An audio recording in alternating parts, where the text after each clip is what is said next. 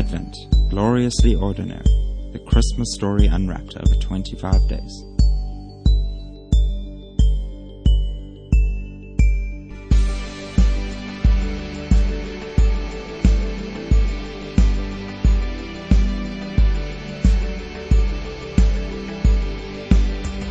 Well, welcome to day one of our Advent podcast series. My name's Grant Hazel, and you'll be hearing my voice over the next weeks together with some other folk. Advent is the name given to the 25 days which traditionally begin on the 1st of December and which end on the 25th of December, on Christmas Day. The English word Advent is defined as the arrival of a notable person, thing, or event. When used with the capital A, it refers to the coming of Jesus Christ into the world. Hence the term the Advent season that is used in our church calendar to refer to the Christmas season. The thing behind this podcast is to provide a tool which is going to help us walk through some of the key Advent themes in 25 short 45-minute soundbites. Now, first a disclaimer. There's an overabundance of material for us to choose from, so up front, we're going to ask for some grace if after 25 days we've not got into your favorite character or scene. In our preparation, we felt like a kid in the Toys R Us, surrounded by thousands of toys and then been asked to choose just one. So, suggestion. The bulk of this Advent story is found in the first 2 chapters of Matthew's Gospel, also the first 2 chapters of Luke's Gospel, and the first 18 verses in the Gospel of John. But today we're going to kick off with an account of the events surrounding the birth of Jesus of Nazareth, written by Luke. Let's read it together from Luke chapter 2. In those days, Caesar Augustus issued a decree that a census should be taken of the entire Roman world. This was the first census that took place while Quirinius was the governor of Syria, and everyone went to their own town to register. So Joseph went up from the town of Nazareth in Galilee to Judea, to Bethlehem, the town of David, because he belonged to the house and line of David. He went there to register with Mary, who was pledged to be married to him, and was expecting a child. While they were there, the time came for the baby to be born, and she gave birth to her firstborn, a son. She wrapped him in cloths, placed him in a manger, because there was no guest room available for them.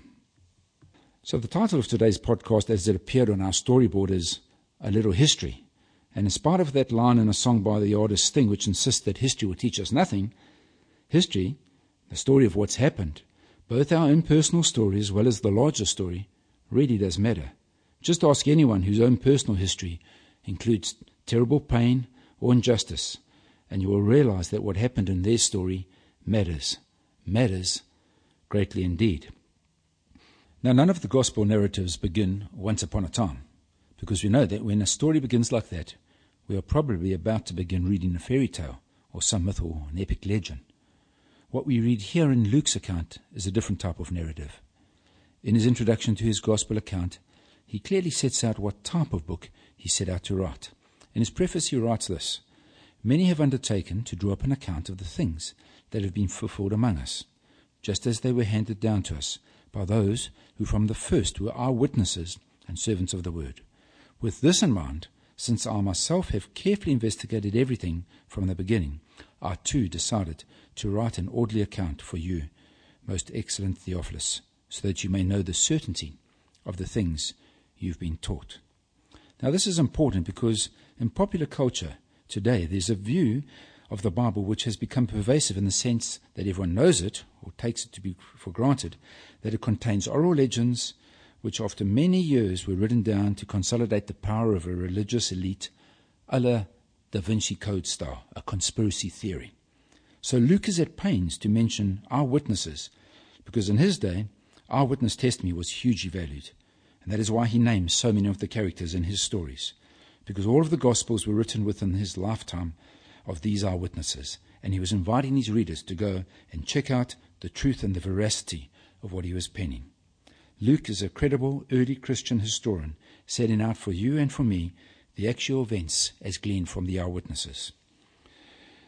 The danger, and very evident in our age, is an approach to Advent and the Christmas story with much sentimentality. A great holiday with lots of family time and feasting, but with no realization that because what happened 2,000 odd years ago actually were real events. and because it is not just another fairy tale to inspire a sense of peace on earth and goodwill to all people. The what happened does in fact lead us to ask the next and more important question, why?